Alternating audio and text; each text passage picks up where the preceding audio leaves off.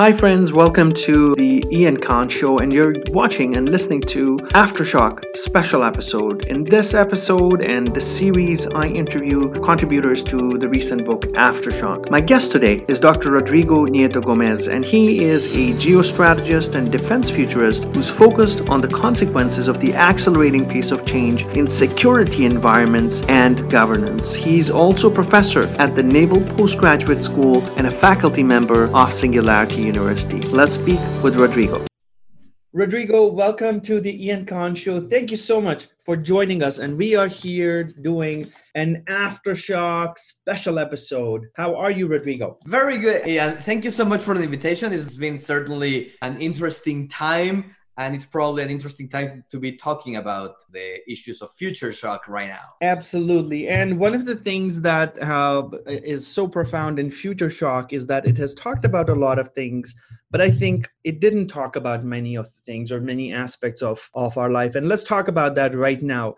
I want to know who you are, Rodrigo. Tell our audiences, who are you? You've done so much. I want to see how you see yourself. Thank you so much. Well, I work for the Department of Defense of the United States of America's government. As you can hear by my accent, I'm Mexican born. So I was born and raised in Mexico. Studied law there, became a NAFTA lawyer. So a lot of my companies were either Canadian or American companies that were working in the NAFTA zone. This was around the time in which we were seeing an increase in this bureaucracy in America that we call Homeland Security. I got more and more interested on that side of the things, a lot less on the commerce and trade aspect. So I ended up doing a master's and a PhD in geopolitics at the French Institute of Geopolitics of the University of Paris in France. After that, I moved to America. And since then, I've been working for the Department of Defense on the intersection between Homeland Security, what we call Homeland Security or security, and innovation and technology adoption. Amazing. There's probably so much knowledge in your mind, it's going to be impossible to take it all out. But we're going to talk about some of those things. Nothing confidential, though. So let's talk about Aftershock. I've read your piece. Amongst all the other interviews that I've been doing. So I read everybody's piece and then I interview those folks. And your piece is one of the longest, one of the most profound, and one of the most timely ones because it talks about the red tape. It talks about policies. It talks about all of these things that the bureaucracy that we're facing in current times, and was Alvin Toffler able to predict it? And if not, where are we going with this? You've written a lot. You've written about the congressional hearing that Mark Zuckerberg had and what the response of the Congress was, and many, many other things, a relationship with cell phones and devices and technology. What is your current vision of the world right now? Well, that's an interesting question to ask right now, right? So we are all socially isolating, although we shouldn't be using that term anymore. A good friend of mine, a police chief from the Bay Area, told me we shouldn't be describing this as social isolation. We are physically distancing each other because we need to in order to slow the growth of COVID-19, but we should be connected more than ever before. We need to support each other, right? And in that regard, you can see how technologies like the internet are becoming the backbone of societal interaction, at least in the developed world. The developing world is a different story. So the world today is very different than the one that we had a month ago, right? If we would have had this podcast at that time. And that's probably one of the issues about future shock, is that it can surprise you in ways that you don't anticipate.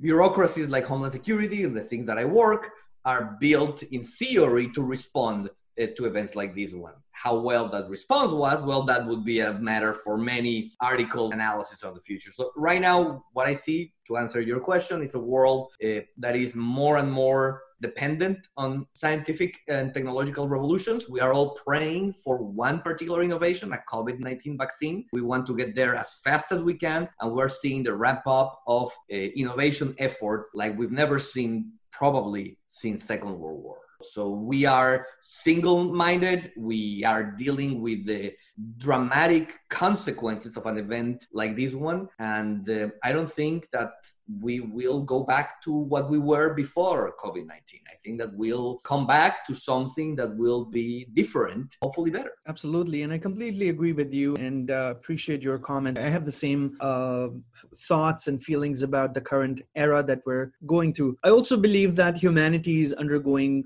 a very big stress test. This is a test we didn't call out for, but it has happened because of the consequences of us living in a very complex world. It's a world with free-flowing trade, a commerce, flights, millions of flights taking over every single day. We're very connected. The world today is very, very, very connected in all senses. And maybe that's one of the reasons why the virus has spread the way it has, and it's spreading. In today's era, we are also very much isolated from each other because of technology. We're all glued to our technology, our devices, but we're still interconnected. Such a different proposition. How do we fight something, what is happening right now? It's, yes, inventing a cure is great, but behaviorally, what should we do in order to avoid any of this in the future? And this goes to the point that I tried to explain on that article. There is an effort to build a bureaucratic infrastructure around this idea of future shock. And sometimes that construction might be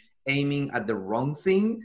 And I specifically point out that some of our immigration fears that we saw in the first half of the 21st century that have to do with less technological and more demographic changes, right? The fact that some of the global north demographic composition is changing with the influx of people from the global south.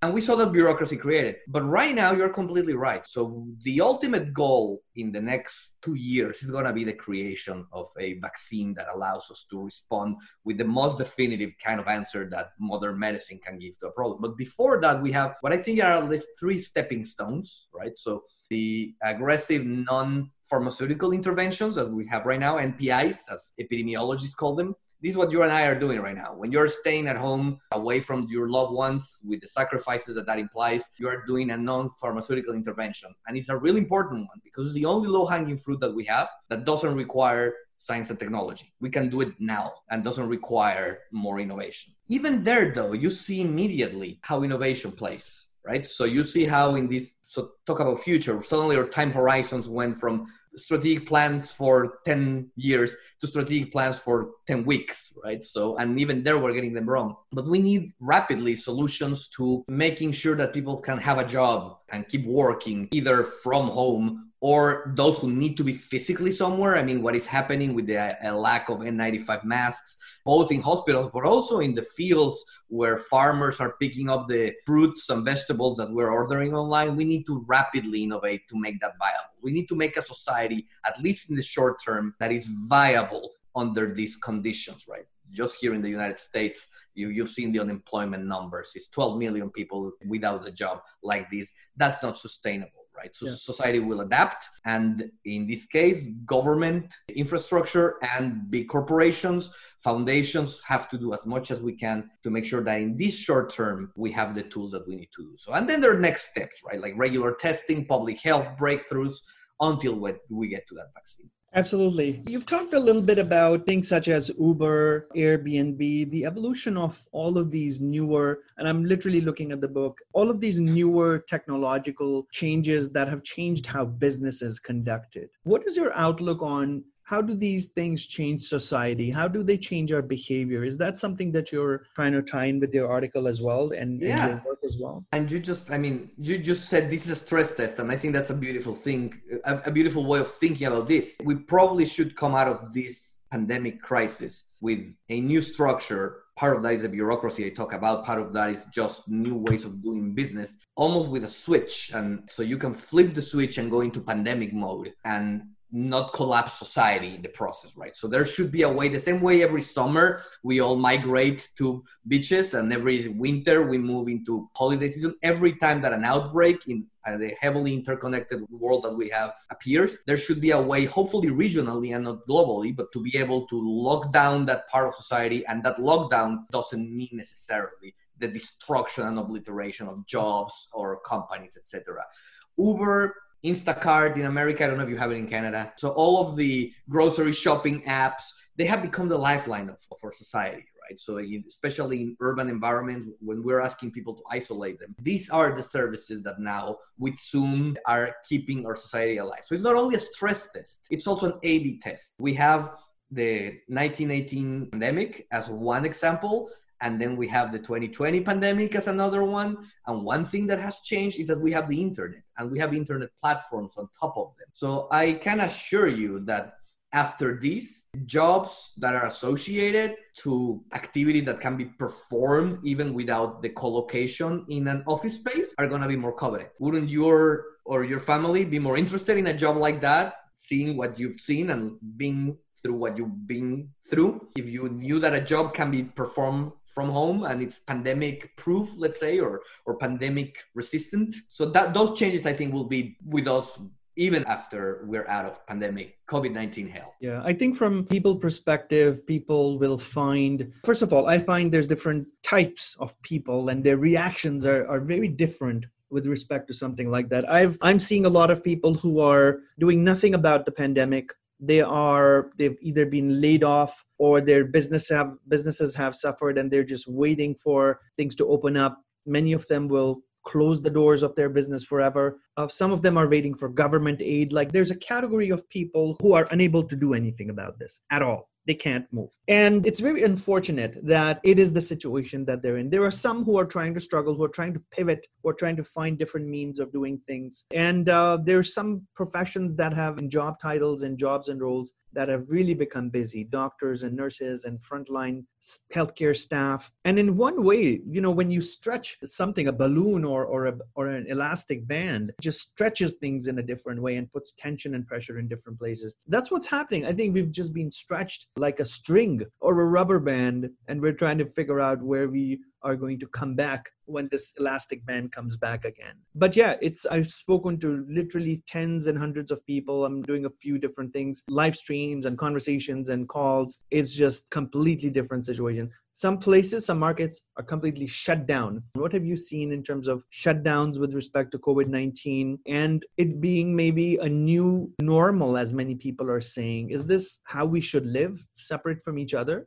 I don't think that in the long term, if we're talking more than 2 or 3 years, this will be the case. These too shall pass, right? So now, if for us who had the blessing of still knowing or meeting our grandparents, many of them went through difficult things like that, either Second World War or my grandparents went through the Mexican Revolution that killed the big percentage of the population in Mexico. And you could see how even after decades of that, their behaviors were adapted to that. They would finish the food on their plate. They would know that not everything. And I think some of that will happen now. So I don't think markets will come back to what they were before, and that might be a good. We are seeing more innovation in certain fields. Companies that were reluctant to adapt the digital transformation strategies have done more in 2 weeks than they've done in 20 years before. Businesses that were not multi-channel, for example, restaurants that were so successful that they wouldn't even take takeout orders suddenly are struggling, and those who were already on the internet and take phone calls and delivered and were on Uber Eats suddenly were more resilient. So one of the things that we're learning is that multi-channel matters,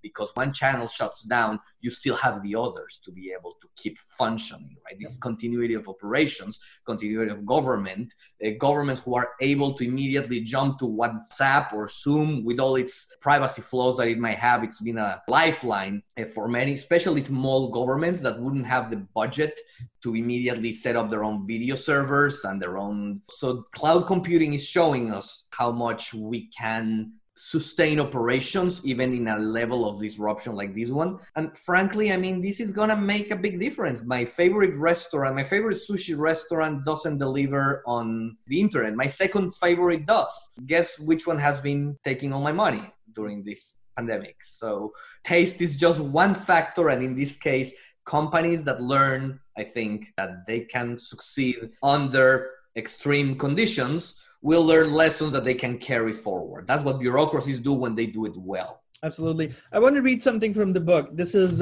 part of your essay.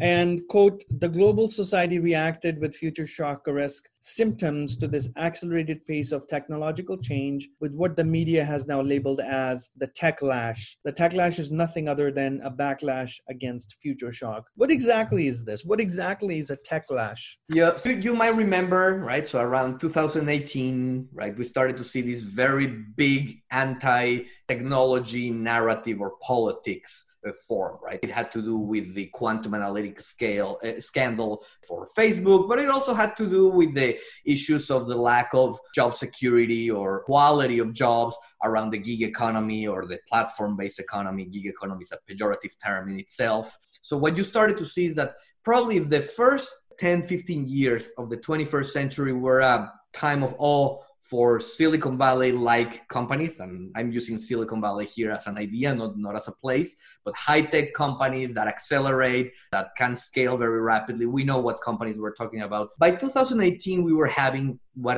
others are calling a techlash, right? A counter-policy movement of people who felt that these companies have flown too close to the sun, that their hubris was affecting us, that they were changing society too soon, right? So this is Alvin Toffler 101, that their changes were so fast, they were moving fast and breaking things, and that we wanted to hit the brake. And the way society hits the brake is through asking for regulation. It puts pressure on political entities, and we've seen this one, for example, in Germany or Singapore, where Uber is not allowed anymore to operate the way it wants to operate. And that techlash was the story regarding technology for 2018. That story is a little bit on the back burner right now because suddenly we need them, right? And we need what they give us. We've seen the conversation, right? We see that some Amazon workers are asking, and probably they're right, for better protective equipment. We're seeing that Instacart shoppers are being treated as heroes because they're the ones who are allowing urbanites to socially isolate. But I think that we have transitioned from thinking that this is bad as a element of the economy to thinking of how do we make it better. But right now they have become essential workers, right? So that's a big change. Absolutely. Thank you, Rodrigo. I love it. Tell me a little bit about, there's so much going on. So I want to encapsulate our conversation into actionable points for our listeners, whoever's watching this video, hoping that they are able to create a change in their life, business, organization, future because of our conversation. What would be maybe say the top 3 things that you would suggest anybody to do? What should they do about the future to be bright? So some of these are going to be tried and they probably have heard them before. It's just that the context has changed. One is General Sensaki, right? So if you don't like change, you're going to like irrelevance even less. So right now we don't have the luxury and therefore change is unavoidable. So if you can find a way of making this change work for you, this will matter. Secondly, and this is, there are many people who have said this, but it also matters, don't let the crisis go to waste, right? It's a stress test. And sadly for you, you didn't plan for it and you didn't want it, but you have it. And you're seeing now where the failure points of your organization are located. Fix it. Right. So this is an opportunity. If you survive, and hopefully you will, if you can fix those failure points, you will come stronger out of this one. And third, remember what matters, right? At this point, this might be forcing us to reevaluate our loved ones or relationships. Those of us who have been in the startup world know that 9 to 5 is a luxury we don't have when you are building a startup. It's okay. It's a phase of your life. But at the end, the things that matter are the people you can hug, and we're missing them right now.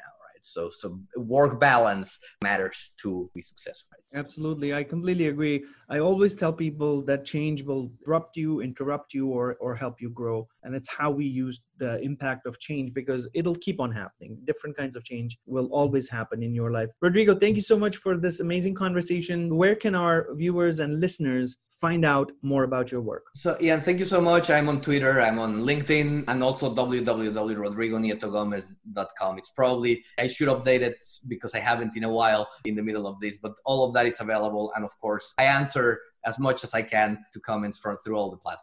Alrighty. Thank you so much, Rodrigo. We really appreciate your time. Thank you for being a contributor to Aftershock. And Aftershock is available on Amazon.com. Thanks to our friend, John Schroeder, who's put it together and brought us all together under this one platform. Rodrigo, have a safe time. I wish you and your family all the best, and we'll definitely be in touch and connect soon. Yeah, I really appreciate it. And thank you so much to you and all your viewers. Thank you. Thank you. Bye-bye. Hey friend, this is Ian Khan. If you liked what you saw on my video, then please subscribe to my YouTube channel and be inspired every single day with innovative content that keeps you fresh, updated, and ready for the future. For more information, also visit my website at iankhan.com.